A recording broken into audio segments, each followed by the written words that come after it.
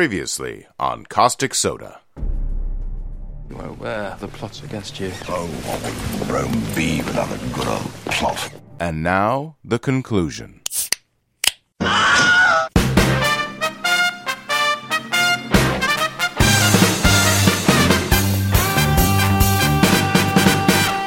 By the way, I want to thank our intern Corey for all the help on this episode. She's kind of critical in some of the research on the Borgias, not the least of which is her accounts of the Cantarella. She gets this week's gold star of Caustic Soda. Anybody have any idea what the Cantarella might be? It's a dance.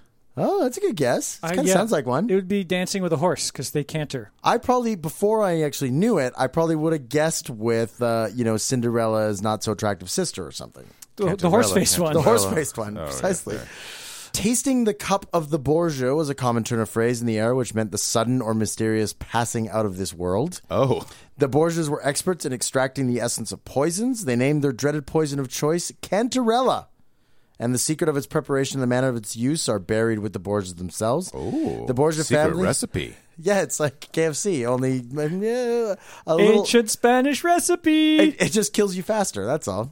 The Borgia family were reportedly able to prepare so-called eternity powders, which would ensure death in a few minutes, or manufacture time poisons, which killed within a desired period. Oh, nice. It is generally believed that the base of the Cantarella was arsenic. The problem is that to kill a human being with one dose of arsenic in pure form results in instant distressing symptoms. Yes. Call back to our toxicity episode. The Borgias disdain the use of pure arsenic as too coarse and obvious for them. Oh, yeah. They discovered Only that when simple poisoners use arsenic. the coarse ones and the obvious Crass. ones. They discovered that when arsenic is mixed with inorganic matter, it loses none of its lethal qualities but kills more subtly. In this way, they learned the art of making doses of varying strength, which led to their time poisons. Inorganic matter, so like rocks. I'm not thinking that. I was thinking more along like the lines of food and drink, but I guess that's organic matter. Maybe I wrote it down wrong. Typically, they mix the Cantarella with wine, milk, or other liquids. The raw material of the Cantarella was supposedly obtained in the following manner. Mm-hmm. Some animal, by preference a pig, was slaughtered and disemboweled. The entrails were then freely sprinkled with pure arsenic. Oh. The poison checked but did not entirely arrest the ensuing process of putrefaction. Oh. After allowing a certain time to elapse, the semi-putrid matter was squeezed out. Oh, squeezing that putrid matter out of the dead pig. Yeah, and the juice thus obtained became far more deadly than arsenic in its pure form, but continued just as tasteless. So it was more basically deadly. Yeah, so probably because you add arsenic and they'd give you to trichinosis and maybe some kind of bacterial growth Yeah. because you've left this dead pig out for a while. Yeah, absolutely. Huh. To ascertain the exact effects of given quantities and mixtures, Rodrigo and Cesare experimented extensively on living animals. These experiments being not entirely satisfactory, especially when it came to its application towards humans, it led them to next try out their preparations on human beings. The victims, always of humble origin, once they served their purpose, were flung into the Tiber through the secret passageways of the Castel Sant'Angelo. Oh, yeah. So not only are there dead people, there's dead poisoned people in there. You can't even eat the bodies you find in there. I bet you didn't need bridges or ferries to get across this thing. The Borgias generally reserved the Cantarella for their friends, heavily air-quoted, or even relatives. Men of wealth and power close to the papal court, preferably cardinals or influential churchmen, were removed by what one of them facetiously called the liquor of secession. The liquor of secession. As Pope, Alexander VI appointed cardinals who were not only allowed, but encouraged to increase their personal wealth through perks granted by the church. The motive for the use of the Cantarella was usually to take advantage of church law that allowed the property of deceased to be seized in cases of untimely death. Right. So he's got it's a pyramid scheme where he's telling everybody to come on, Become a cardinal. Become a cardinal, get rich. It's great. Oh, you're Yeah, rich it's a good now? gig. Dead. Oh, that wealth is all ours. Yeah, just so that they had to do all the work. Yeah. Just let them do the heavy lifting. Yeah, the estates of most of these victims passed quickly into the hands of Pope Alexander. Evil! While there are undoubtedly scores of undocumented murders by means of the Cantarella, only 4 are well-authenticated cases. Okay. The first of these is that of Cardinal Orsini. Orsini Wells? The cardinal was lured to the Vatican on an innocent pretext and was immediately prisoned. The doses given to the cardinal at first were small and produced the earliest stages of arsenic poisoning, an inflammation and compression of the alimentary canal, Where is it? What is that? The alimentary canal is the passage along which food passes from mouth to anus. It includes esophagus, stomach, and intestines. It's a long passage. Yeah, and there was an inflammation and compression of that. That doesn't sound like something you want inflamed or compressed. I'll try it and let you know. This mild poisoning was intended to alarm his relatives, who would appear with offers to give up the cardinal's treasures to save his life. Oh. Unfortunately, only the cardinal's aged mother came to see him. I didn't even really like him that much, to be honest. So maybe the Cardinal Orsini was as big a dick as the Borgias, or nobody was showing up. He was like, I'm going to show up with all these treasures, and I'm not going to leave again. My treasures are going to stay, and I'm going to end up in the Tiber River too, right? Like they were just like, fuck this. I'm not coming anywhere near the Borgias. I've heard bad things about those guys. Only the Cardinal's aged mother came to see him. She offered to exchange a rare and precious pearl to have the food for the Cardinal supplied from her own kitchen. Alexander accepted the pearl and then simply began poisoning the food sent by his mother. Sure. The cardinal lingered for a week, but pressure on the family failed to bring the desired results. As a result, the frustrated Alexander sent him a cup full of the fatal drops with directions to drain it within 2 hours. After the 2 hours had passed, the papal jailer found the cup untouched, so Michelato Corella, the Strangler... The Strangler. What did he do? Did he punch him in the face? Did he stab him in the butt? Did he knee him in the balls? Might have stabbed him in the butt, then kneed him in the balls, and then he threatened to strangle him. Oh, okay. If he didn't finish the cup of poison. Right. So I guess the thought of being strangled to death by Michelato was a little less tasteful than poisoning because he drank the poison. What tattoos do you think Michelangelo the Strangler has on his Not knuckles? Michelangelo, somebody different. This is Michelato. Michelato. Uh-huh. How many people does it strangle to get a Michelato Venti at Starbucks? No, do you think he's got like the teardrop tattoos for all the people? Oh no, he's got teardrops on his fingers for all the strangling that he's done. Or maybe he draws lines. He tattoos like lines on his people fingers. He's strangled. Yeah, like notches on your bedpost if you sleep with a lot of people. No, he's just got a bunch of necks tattooed up his arm. The second authenticated case was Cardinal Michiel, poisoned in his home through the treachery of a servant. Alexander bribed a man who mixed the thyme poison in with his master's food and drink. Okay. Cardinal Michiel... Classic. Cardinal Michiel endured the 4 painful stages of Cantarella poisoning. Violent compression of the alimentary canal. Yes, got that. A rash with an appearance of the most vile and loathsome crust. Oh. An undermining of the whole nervous system. Undermining of the nervous system, yes. And finally, a fatty and rapid degeneration of the heart. Ooh, fatty degeneration. Fatty degeneration. Cardinal Michiel took 4 days to die. Okay. One for each of the 4... symptoms. The cardinal sins. Oh. The 4 cardinal symptoms. The third case of Cantarella poisoning is that of Cardinal Ferrari. Was that really fast poisoning? Not the poisoning. He couldn't get away fast enough. He was poisoned in exactly the same way as Michiel. Alexander corrupted a young priest in the cardinal's household. The symptoms were much the same, death ensuing at the end of the second day after the first dose. The young priest It was faster. The young priest who served the tainted food and drink was arrested some years later. He made a full confession and suffered death by burning. In the fourth case, the Borgias had their eye on the immense wealth of Cardinal Adriano de Corneto. The wealth of De Corneto was mostly liquid, just what Cesare wanted most. De Corneto even owned an estate on Vatican Hill where the Pope was a frequent visitor. Alexander... I like this house. Shame if something would happen to you. Well, they did have the ability to seize people's properties and especially when estates. they were cardinals, yeah. Yeah. Alexander and Cesare diplomatically invited themselves to the estate as distinguished guests. Hey, we're coming over for dinner. It would be a bad idea if you declined. Some hours ahead of the dinner, Cesare sent his personal messenger to the cardinal's villa with several bottles of wine mixed with suitable doses of Cantarella. He didn't tell the cardinal that, though. He kept that to himself. The head steward of the cardinal's household was instructed to not open the bottles under any circumstances until after Cesare's arrival. Oh. Unfortunately, that day was extremely hot, and Alexander, tortured by the heat and with great thirst, arrived at the villa early. Uh-oh. The cardinal was out, and Alexander was received by the head steward, who he asked for a glass of wine. The steward assumed that the wine Cesare sent was of the highest quality, befitting for a pope. Not wanting to serve him the house wine, he opened Cesare's bottle. Nice. Cesare later appeared, and unaware of which wine his father was drinking, joined him in a glass. Uh-oh. Alexander and Cesare complained of fever after the banquet and both had vomiting spells. The next day, the vomiting spells increased in violence and the discharges were mixed with gall and a greenish substance. So the doctors cut and bled the Pope. Always Like a good you idea do? when you have a 73-year-old Pope I'm vomiting. waiting so long for an excuse to do this to this guy.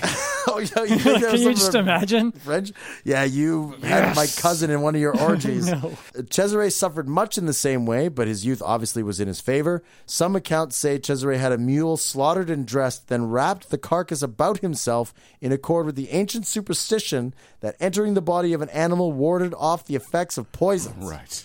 So this is kind of like a dead giveaway that maybe he thought there might have been poison involved. Pope Alexander died the next day and his body was washed and dressed. And thrown in the Tiber. No, not quite. Oh. When Johann Burchard returned with servants to prepare the body for final burial, he found Alexander bloated and discolored. By tradition, the body was exhibited to the people and clergy of Rome, but it had to be covered by an old tapestry due to the rapid decomposition. According to one account, it was a revolting scene to look at that deformed, blackened corpse, prodigiously swelled and exhaling an infectious smell. His lips and nose were covered with brown drivel, his mouth was opened very widely, and his tongue, inflated by poison, split and fell out upon his chin. Oh. Yeah. Therefore, no fanatic or devotee dared to kiss his feet or hands, as custom would have required. I'm not touching that. No, I'm not kissing it. I'm not touching it. And I have nothing to do with it. In fact, the Venetian ambassador, who of course came to pay his respects to the Pope, stated that the body was the ugliest and most monstrous and horrible dead body that was ever seen without any form or likeness of humanity. Oh, it was like a Shoggoth in a coffin. In fact, the body was so swollen, it would not fit into its coffin when it had just been built. Yeah. The servants removed... We had to let it out a bit on the sides. Well, once you build a coffin, and I'm sure they built it out of some pretty crazy material. Well, it's got to be extra tall to fit that hat. Well, the servants removed the Pope's robes and mitre and had to literally stuff him into his final resting place to make him fit. After Alexander's death in 1503, Cesare still had enough influence to affect the choice of the next pope. Mm-hmm. He needed a candidate who would not threaten plans to create his own principality in central Italy. Cesare's candidate did become Pope Pius III, but Pius died only a month after the selection. Oh, bad luck. Yeah. And he probably spent a ton of his money to like grease palms and bribe people into voting for him, and probably expended a lot of political capital and blah, blah, blah. All right, well, that's, so support another pope. Yeah. Yeah, whatever. Well, move on to the next guy. Giuliano della Rovere, who had lost the election to Rodrigo 11 years earlier and as a result was a mortal enemy to the Borgias, became the next pope, Julius II. Oh, this is not going to go well. Julius, on the day of his election, said, I will not live in the same rooms as the Borgias lived. He desecrated the Holy Church as number 4. He usurped the papal power by the devil's aid, and I forbid, under the pain of excommunication, anyone to speak or think of Borgia again. Oh, wow. Wait. Do not think. He forbade people to think of the Borgias? Yes. I think Julius II just admitted that he can read minds. Yes. He just gave it away. Usually you keep that thing in your back pocket. That's what that advantage. funny hat does for you. Oh, it focuses. It's the opposite of Magneto's helmet. It gives you the ability to read minds. It focuses the brainwaves of all who stand before you. His name and memory must be forgotten. It must be crossed out of every document and memorial. His reign must be obliterated. All paintings made of the Borgias or for them must be covered over with black crepe. Oh. All the tombs of the Borgias must be opened and their bodies sent back to where they belong, to Spain. Oh, yeah. I love it. So he ends with like a little kind of racist rant. I love it. Yeah. As a result... He just basically said dirty Spaniards. I mean, in his little speech, he actually used the phrase... He ruled with the devil's aid. Yeah. He usurped the papal power by the devil's aid. He totally shouldn't have won that election. I totally won, and the devil made him win. Oh, you think it's sour grapes? This is like a total schoolyard sour grapes moment? I think it could be both, Right? I don't literally think the devil helped him, but by devil's aid, he could mean cheated. Well, though, he did watch and laugh while Cesare shot prisoners and trampled them with horses. And he gave prizes to prostitutes to pick up chestnuts with the vaginas. Uh-huh. And all can be done without a devil. It's not made any easier without the devil.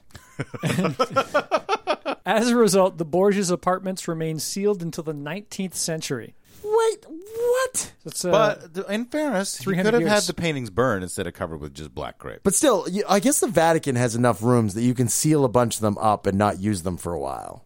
Like 300 years. Right. Any rooms in your house that you feel you could seal up for 300 years? for 3. Probably the kitchen.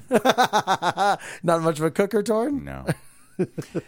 Cesare was betrayed and imprisoned in Naples while his lands were retaken by the papacy. Oh, hoisted on your own reclaimed land scheme. In 1504, that's only a year after his father's death, he was transferred to Spain and imprisoned first in the castle of Chinchilla de Monterrey. Oh, they make great Chinchilla. coats. They make great coats. After an attempted escape, he was moved to the castle of La Mata. All the walls in the castle Chinchilla are all furry. It's very cozy. Yeah. Oh yeah, basically this is the Renaissance version of a white collar prison. You know those ones that the embezzlers go to. The one the drawback chinchilla is one. The one drawback is all your baths have to be dust baths while you're in there. It's a chinchilla joke. Oh, do they do Chinchillas that? take Oh, dust. yeah. You put a chinchilla in like a bowl of the superfine dust, and they go into it and they spin like Sonic the Hedgehog, just and then they stop and brush it off, and then they go again. It's adorable as hell. Okay. You know what? I'm putting the video up on the post for this. CosmicSodaPodcast.com. It's going to be the one shining beacon of cuteness in this whole episode of evil. That's balance. That's fairness. That's fair. Come on, Kevin. Fair and balanced. I get it. That's good journalism. Cesare escaped from there and made it to Pamplona in December 1506 and was welcomed by King John III of Navarre, who was looking for an experienced military commander and feared the eventual Castilian invasion, which would ultimately happen in 1512. So Cesare gets out of Italy, goes back to Spain, escapes from prison, allies himself with a local king, and says, I can lead your armies against Castilians. Yeah. His fear was a rational one because that invasion did end up happening. Yes. You know, 8 years later? or, sorry, 6 years later after he left, yeah. Now, under King John III of Navarre, Chester besieged a rebellious army in a remote castle. Okay. In the early morning of 11 March 1507, an enemy party of Knights fled from the castle during a heavy storm, trying to get out through cover of rain and whatnot. and Chester chased them with a small contingent of his own. All right, in hot pursuit. Oh, this is basically like the French Connection. This is a hot pursuit. This is a car chase. Yep. The Middle Ages version of a car chase. In his eagerness, he outdistanced his own men and found himself on his own. What? Trapped in an ambush.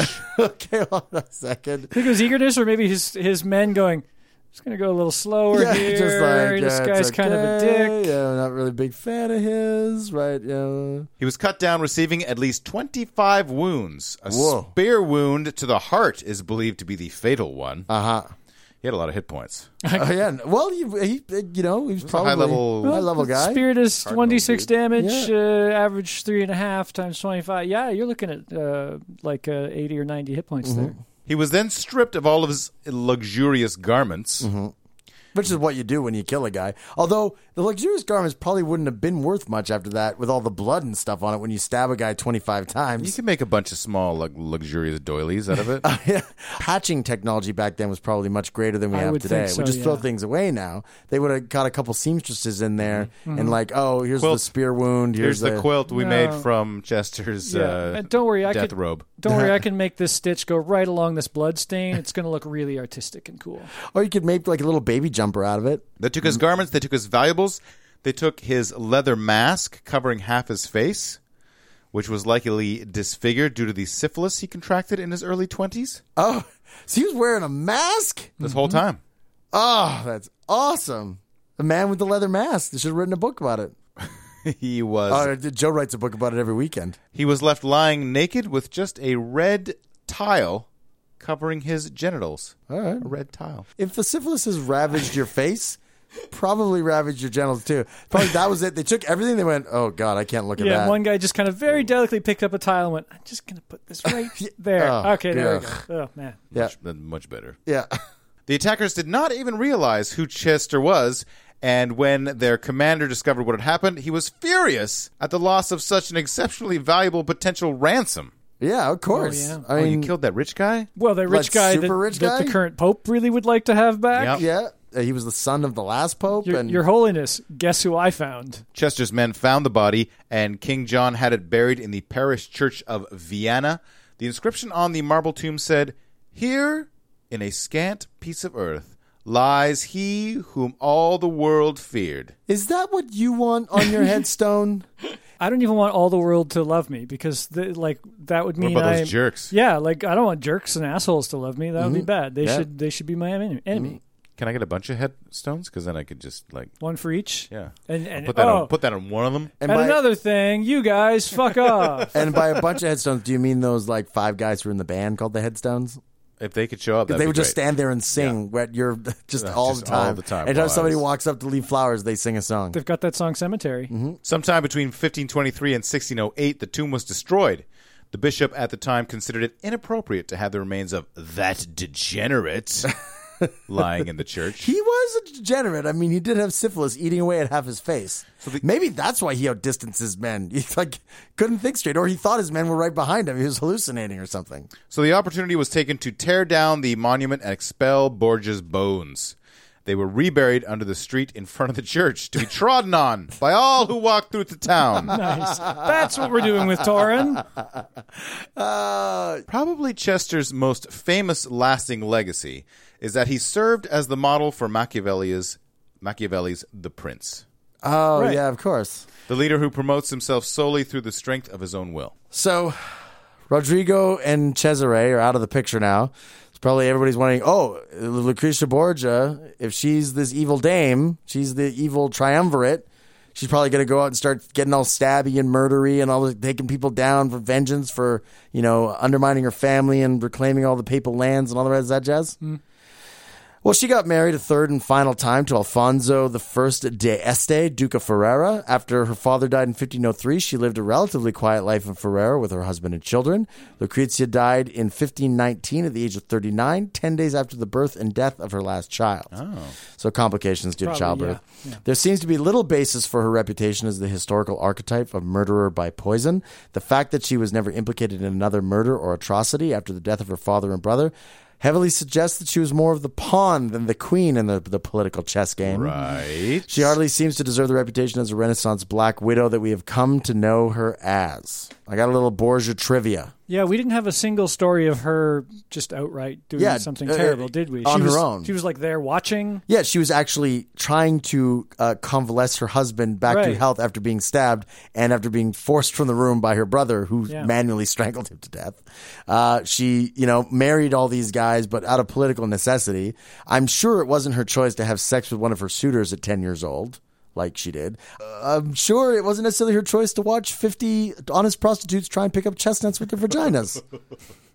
Not necessarily. We think that's what happened. Yeah, and I'm sure if she'd had another choice, probably wouldn't have sat there and watched Cesare run over children with horses. Although, Kevin, are we sure that those prostitutes were all women? There might have been some other orifices being used to pick up some of those chestnuts. Absolutely. Oh, mouths. Mouths. Borgia trivia. Buffalo Bill Cody used a Springfield model 1866 caliber .50 rifle, which he nicknamed Lucrezia Borgia. Oh, all right. Okay. He used it to shoot buffalo for feeding track workers employed by the Kansas Pacific Railroad during the construction of the Transcontinental Railroad. So I don't know why he thought his rifle should be called Lucrezia, but he did. I guess he wanted a woman's name and then wanted somebody supposedly deadly. I guess at that time she was still considered this Probably Black Widow. Yeah. Princess Diana was a distant descendant of Lucrezia Borgia. Oh, wild. Well, I mean, all those royal families kind of hump each other. It's not that surprising. Well, is it's it? just kind of odd that somebody survived with all the deaths and poisonings and backstabbings going on. I mean, she did have a She had bunch kids, of children. yeah.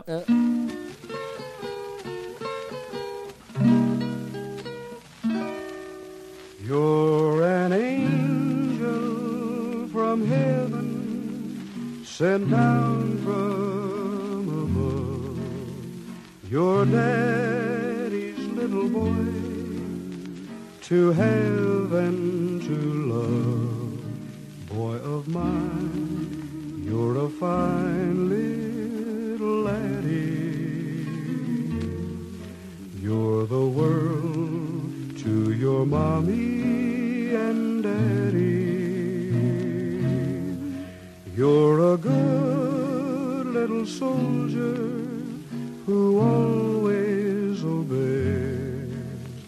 You bring me happiness in so many ways. as cute as a toy. You're my pride and joy, and your daddy's little boy.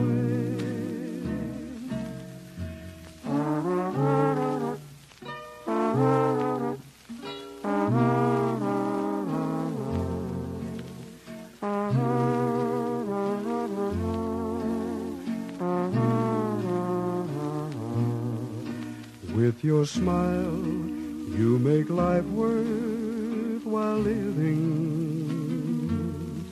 and you make every day my Thanksgiving. You're my proudest possession, a gem from above. You're all the precious things that dreams are made of. When you grow up like me, you'll still always be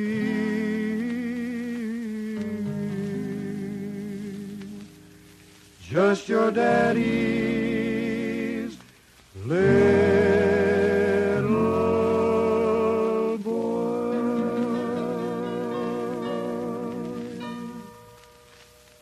There is now a scholarly school of thought that maybe the Borgias aren't truly evil, right? That they shouldn't qualify as an evil duo. They're just super dicks.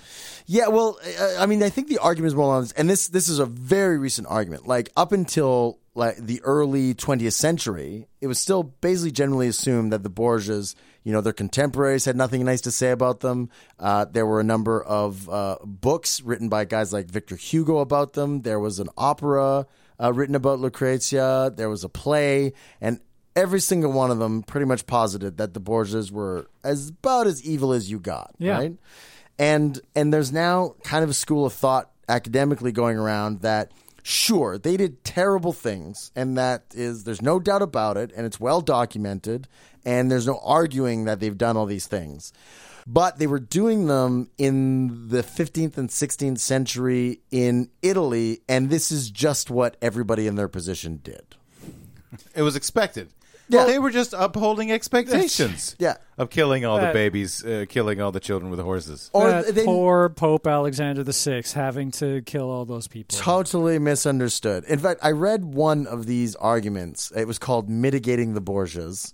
And it basically argued that in comparison to some of their contemporaries, they were actually quite tame. Oh, they were moderates. Yes, they were moderates. That's kind of the I know you are, but what am I defense. Yeah, everybody's doing it. Doing it. Yeah, come on, man. Hey, I may be evil, but I'm not as evil as that guy. Hey, man, if all your friends took prisoners and tied them all up together and hacked at them with a sword and shot them and then trampled them, would you do it too? His argument, basically, this academic's argument was that this was what people did to each other. They poisoned each other. They had them strangled. They, left them to die in dank dungeons. It was their culture. I love the fact that he's still the Pope, right? He's still supposed to be the most holy guy on the planet, and he is writing papal bulls, which mean you read to people in new lands, you read them a decree, which if they don't accept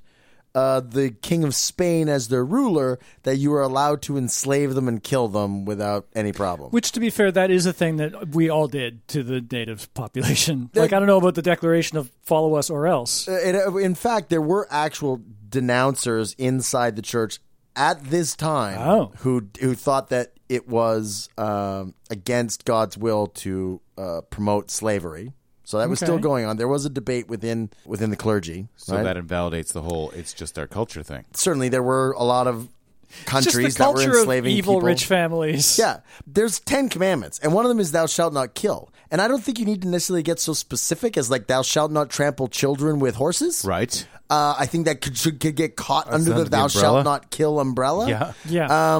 But What do I know, right? So, Well, but the Pope is supposed to be the mouthpiece of God on earth, Yeah. so he gets to say whatever. My position is that yes, you can understand why things happen within cultural and anachronistic timeframes, but I still think there's an objective measure of evil, and these guys crossed it big time.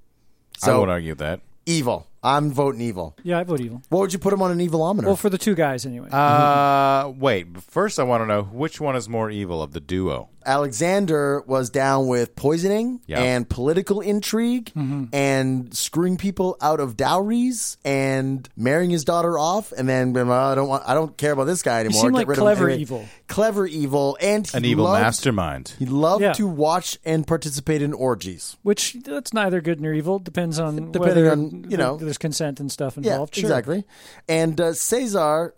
Cesare. He seemed a lot more homicidal. Yeah. And he was always the guy going out and leading the papal armies, and he was chasing after guys alone on horseback, trying to kill them. Right. He was stabbing. It wasn't Alexander who was stabbing the messenger boy in the hall. It was Cesare. Who's more of a hands-on evil? It wasn't Alexander who was taking Michelotto up to the apartments to manually strangle Lucretia's second husband. Right. He seemed to be kind of the Rodrigo seemed the brains of the operation, and Cesare seemed the hands of the operation. It totally seemed like Rodrigo was a kind of an evil guy who learned that he could do things to get ahead, and kind of didn't care what he did to get ahead. But then his son got raised in that environment, Yeah. and didn't recognize that you do these things to get ahead. He just watched his dad and went, "You just do them because it's fun, and I like killing people." And so I totally agree with you. I'm saying Alexander's the more evil. You think Alexander's more evil? Yeah, because he made Cesare. Okay, he made him what he was. But then He was could, also then you a could bad, say in he addition never to all the is. other things, of all the murder, he's also a bad father, bad role model. Exactly. No, I think Cesare more evil because he does it without as much reason. If I'm giving Rodrigo a 6.5, I'm giving Cesare a 6. Right? Okay. I'm like butting them right up against each other. All right. Not as evil as Hitler. We can agree to that? Definitely not as evil as Hitler. Not as evil not as millions, Stalin. Not as evil as Stalin. No. But more evil than I'd go more Countess Bathory? probably more evil than Countess Bathory. I would even go Cesare seemed to take kind of a joy in exterminating human life. So do we know how many people they or either one of them killed, roughly? Certainly, we've got the 4 accounts of using the Cantella, poison, yeah. Cantanella. There's all the prisoners they killed. Yeah, at least hundreds. Yeah. At least hundreds. That's pretty evil. Yeah, I would put them slightly ahead of Elizabeth Bathory. I'm going to say on the evilometer, I guess I'll just say 7. I would give Cesare like a 7.5, and then Rodrigo a 7. Pop culture. Now, Torrin, Yes. speaking of Elizabeth Bathory, in our Elizabeth Bathory episode, you talked about a movie called Immoral Tales, which there was a scene that was kind of like semi-pornographic in which she bathes in the blood of virginal girls. Oh, that movie is all pornographic, basically. Well, in the It's like softcore. the final installment or segment or whatever you want to call it Yes. of this is Yeah. actually Alexander VI enjoying incest with Lucretia and Cesare while Savonarola is arrested and burned. Do you remember this? I remember the segment. I don't remember any of the characters' names. So you didn't realize it was a story of the Borgias No. until I reminded you of it. Yes. But there's a lot of people in priest vestments. Yes, and a lot that of, is true. red I robes. was just at and- the time. This was I don't know when it came out. Like this, 1974. I watched this 20 years ago. Okay. I was like, oh, it's A bunch of Middle Ages. It's all popey, soft churchy porno. people. Yeah. Uh-huh. And I didn't know who the lady was supposed to be. I thought it might be just like some servant girl or something. Okay. And there was just, a little tickling. There's some tickling with a peacock feather. Oh, really? Tickle, tickle, tickle. And, suggestively down to the muscular area. Oh, the full bush? Yes, the full Okay. bush. Yeah, All right. that's- Well, this is a European film. The release title was Contes Immoraux, which Right. is French for Immoral Tales. right. Did you give the movie a thumbs up or a thumbs down, or how did you rate it? Oh, God.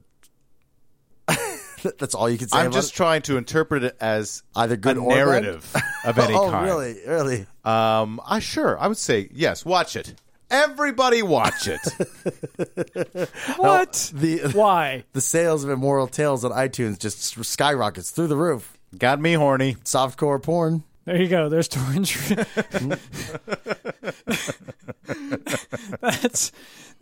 Curiously, that's how you review every movie that That's you right. like. Transformers 3 got me Got horny. me horny. Well, and on the There's television, that one shot of Megatron leaning over.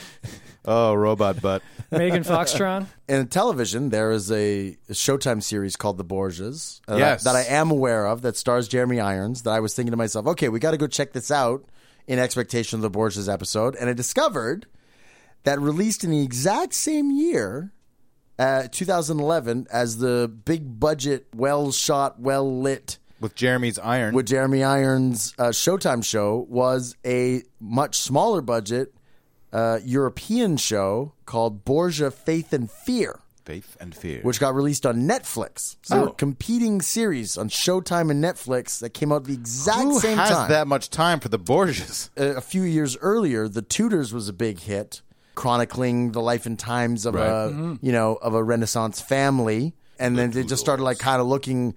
Everybody, all producers, just started scrambling for all that public domain stuff. Historical public domain stuff in the Historical same drama era. with boobs. And the Borgias, of course, leapt off the page. I mean, they're easily as famous as the Tudors in a lot of respects, and there's a lot more salacious elements to the story. So I read an article written by an actual academic historian where he compared and contrasted the two Borgias series. Okay. Now, you saw some of the Jeremy Irons series. I sat through that entire minute and a half opening, and I was enraged. Enraged about what? Waiting to get to the show. I've seen about an episode and a half in the course of my comings and goings. Okay. Now, I asked on Facebook, because I knew I was going to have time to watch a sizable chunk. Yep. Is it worth watching? What is good about it? What is bad about it? How historically accurate is it? Okay. Brendan says it's a lot of tits, incest, and Jeremy Irons chewing on scenery. Oh, so that's going to make Torn horny? Our good friend, the scenery chewing, yes. Oh, yeah. Tara, our good friend Tara says nice costumes. No one is likable. Okay, well, that's, hardly surprising. And Pam says kind of like Game of Thrones with more douchebags. Yes, really. And the series ends abruptly, got canceled, so you'd never get closure. Oh. Not historically accurate also was another comment. This historian who wrote this comparative, he kind of broke it down about like how the stories were done and how the characters were treated, and he kind of came to the same conclusion that the Showtime series was lavish and it was shot nicely and it was nice to look at and the cast were recognizable stars. But unfortunately, the story all seemed couched in a modern context. Like Lucrezia and They went to Starbucks in one Cesare episode. would have sex with one another, and it was like, oh my God, sister and brother. And he would say, but, in that era, it wasn't terribly unusual to have sex with relatives, right? To have illicit relations with people who just happen to live in the same household as you, right? Whereas in the other series, the lower budget series, Borgia, Faith and Fear, he was very impressed by how much the story seemed couched in a Renaissance context and that the characters acted as people in the Renaissance would have acted under those conditions. Like there's one scene that he pointed out wherein one of the Borgias was having sex with somebody's wife, and when the husband burst in on them, the Borgia went out the window and the husband picked up a fire poker and bashed her brains in, like right there on the spot, and then like basically left and ordered his servants to clean it up, and then walked out of the room as if he'd rid himself of a pest, a rat or a fly, right? I see. And he said it was very impressive because that's exactly the kind of thing that people of wealth and position would have done in the time that they wouldn't necessarily have gotten to a long debate about whether or not to get divorced. Right. There's no trial separation. There was separating her head from her body. I see. So if you want historical accuracy, see Borgia, Faith and Fear, but be You aware. want Jeremy Irons chewing scenery? Yeah. See the other one. The Borgias are major players in the Assassin's Creed 2 series of video games. The Poisoners edition? Actually, they're kind of the head of the main bad guys throughout the entire Assassin's Creed series. So Assassin's Creed is divided into Assassin's Creed 2, and then a couple of sequels to that, which have their own names like Brotherhood and Revelations. And then they do Assassin's Creed 3, which is a step forward in time.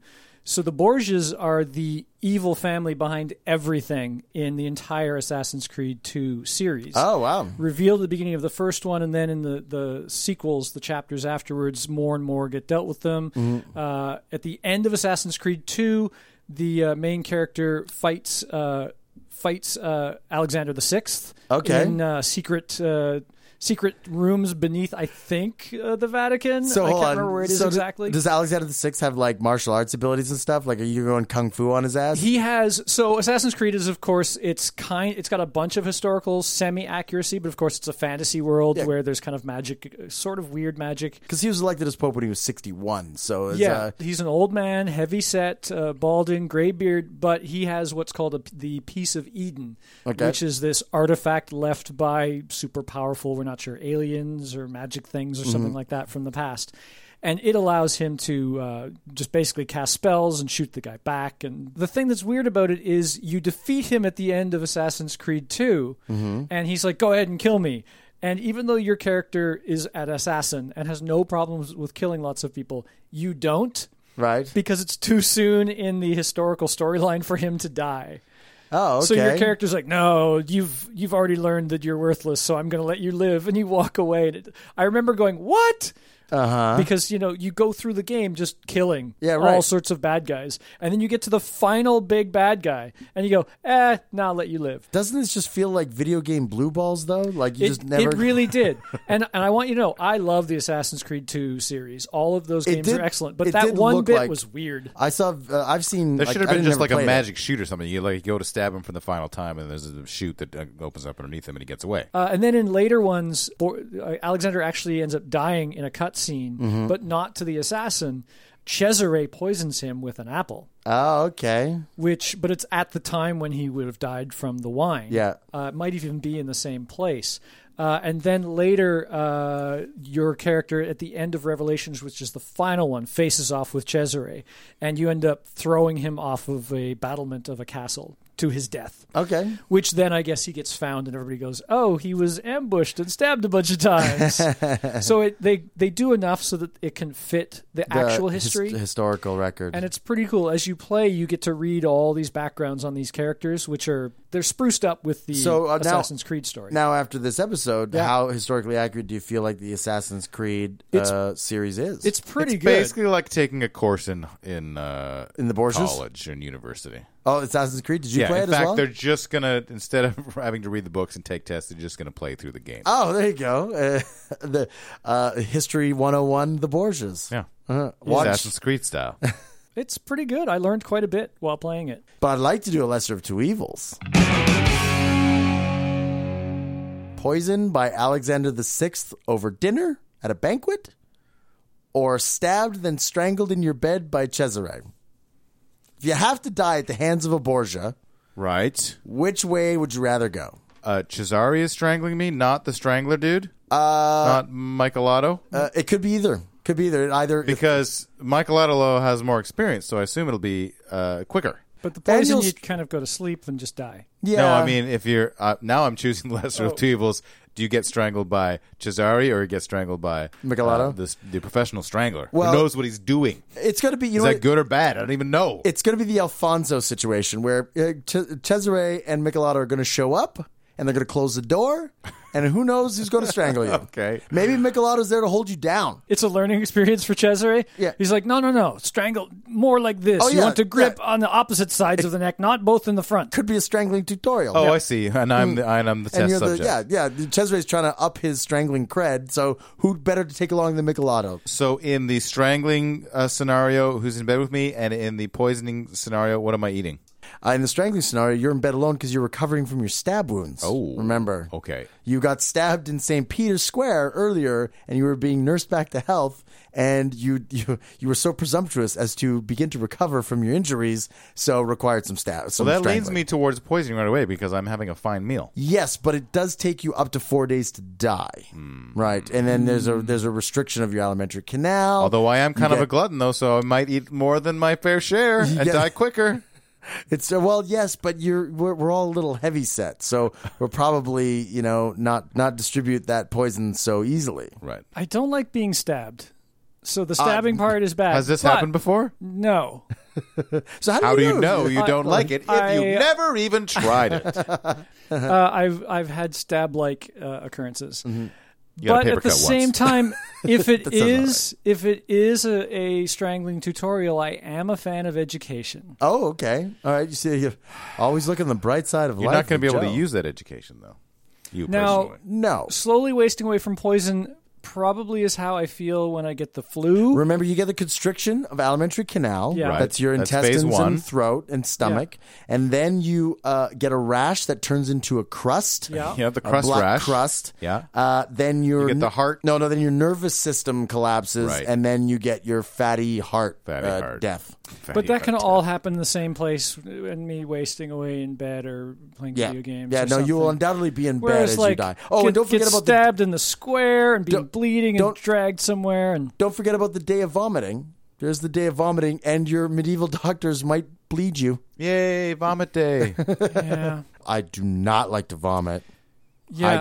I do not. How do you feel about crusty rash? I do not appreciate a crusty rash. I don't think I've ever had one, but I feel like it would be not fun. Is there a chance that I can fight off the 2 strangly assassins? No, because No, 'cause you're you've been suffering stabbed from and you're in stab your bed. wounds. There's no way you're fighting these You're guys gonna tear those wounds stitches open. right open. Well, they probably weren't stitched. They're probably just like shut by scabs, and you'll like open your wounds again. For So sure. now here's the next question. Uh-huh. My 2 assassins are there in the room with me in the bedroom strangling situation. Yep. I can fuck them up. I'm still going to die. Yeah. But I could at the very least get blood all over them. Yes, you would get blood on their fine I vestments. don't think they would be bothered. Now, in the other I don't think that would bother them, situation, will I have enough time between when I get poisoned and when I die to go and find my poisoners and vomit all over them? You will be so sick you will not be able to get out of bed. Oh, see, Yeah. then I'm leaning towards the strangling again because I could poke an eye it's out the or stabbing. something. I have to say no to the stabbing. All right, the stabbing is what's put you off. So, the stabbing yeah, and strangling. I'll take the bleeding of the doctors because they I think would at least try to be kind about it. But it's the stabbing and then having to try to recover from that and getting that glimpse of hope. oh, I'm going to make it. It looks like I'm going to do okay. I knock, knock, knock. Oh, fuck. And then just see them come in. Everybody out. That's Wait, it. important question. Yeah. How long ago was it since I was stabbed? A couple of days. See, it's about the same time period. About the same time period. Oh, see, now I'm going back to the eating I'm gonna delicious take, meal I'm again. going to take the poison because of my hope does not get crushed. Yep. I'm like, oh man, I'm doomed. I'm going to die. And also because I don't let Cesare feel good about having done it himself with his hands. Oh, yeah. Like, just look at him in his like smug little mug Yeah. while he watches or strangles you himself or watches Michelotto strangle you. Right. Oh, it's just more than I can take. the whereas smugness. Alexander would just be like, okay, good, now you're dead and out of the way. You like, know how much I have a stance against smugness. Yeah. But since he's there, you can take that stance. Yeah. In the Oh. poisoning situation, you can't you rebuff can't- anyone. you can't face You off can't against give your him that accuser. eyes and go, no, you're a bad person. I Oh, don't yeah. like you. You know what? You could like hurl insults at him. Yeah. Right? You But can make him being- feel bad about himself. Being bad is what he's smug about. Yeah. Like, that you would just he'd be like, yeah. Oh, yeah. Oh, you could then Yeah, reverse I'm bad. psychology. Oh, give me a kiss. I love you. You're might- a nice guy. Yeah, I don't know if Hey, you turned me I around, love but that's what you're doing here. It's I great like this stuff. idea of being You able could be to all sarcastic and passive aggressive. yeah. I was hoping somebody would come and strangle me. Thank you. You are a saint. So have you switched to the strangling? Yes. All right. So we got. I'm the tiebreaker. I'm Strangler. You know what? Torrance made some pretty convincing arguments on both sides of this equation, but I think I'm going to go with the poisoning by Alexander. First and foremost, because you get the great meal, the banquet meal to begin it all. But while I'm lying in bed with stab wounds, can I not order some delicious repasts? Absolutely, you can. Okay, for sure. That You're in seals the bag. deal. Yeah, definitely. And See, you would be able to keep it down, unlike us. Yeah. Wasting away to poison. but I'm going to go with the poisoning anyway. Unless it's like in a cartoon where the food all comes out my stab holes. no, Still Like eating I it. drink wine and the wine is just pouring out of all these holes. But in you my still body. get to taste it. It's true. Over and over again. all right. So Put a basically, bunch of cups around my body. so Let the streams be caught and drink them over and over again. So basically, your position is stabby wounds, not so bad because you've never tried it. You don't know Yeah. whether you like it or not. That's right. Vatican room service. Whereas I have had crusty rash. Yeah. And you don't care to repeat that performance. Vatican room service, which is going to be top shelf. Yep. Right? And then you get to stare down I the did guy. not order those stranglers. Send those back. And you get to stare down your killers Yeah. and I can be passive aggressive and be towards them passive as they aggressive. strangle the life out or of me. maybe if you come up with a good zinger, you might be able to hurt his feelings a little bit as you Yes, go exactly. go off this I wall have club. a few days to think about it. Well, I'm going for the poisoning because I get that glorious banquet with Alexander VI. You know, maybe he's probably a pretty personable guy. And sure, I fall ill shortly thereafter, but in Cesare style, I get to have a mule hollowed out that I can lie inside. Yes. Oh, there you go. In an attempt to ward off the poison. It doesn't work, but at least I get If to I'm going to go, down. I'm going to take a mule with me. That's right. I thought they smelled bad on the outside. It's such a weird feeling to know you're alive. It's such an awful feeling. You're dying inside, and when you wake up, startled to say, I hope I don't go crazy today. It's such a bad feeling, an ominous feeling, a feeling you know that we'll be back when the week is new. And we'll have more gross facts for you. And you'll have things you'll want to hear about. We will too. Zoo zoo zoo zoo zoo zoo zoo zoo zoo zoo zoo zoo zoo zoo zoo. Caustic Soda was recorded by Mike Leeson while eating gluten. To comment on episodes, make donations, and for links, images, videos, and show notes, visit CausticSodaPodcast.com. Rate and review us on iTunes. Visit us on Facebook. Tweet us on Twitter at Caustic Podcast. Email us at info@CausticSodaPodcast.com. Visit us at our homes. Tap on our windows. Watch us while we sleep. Haunt our dreams. Thanks for listening.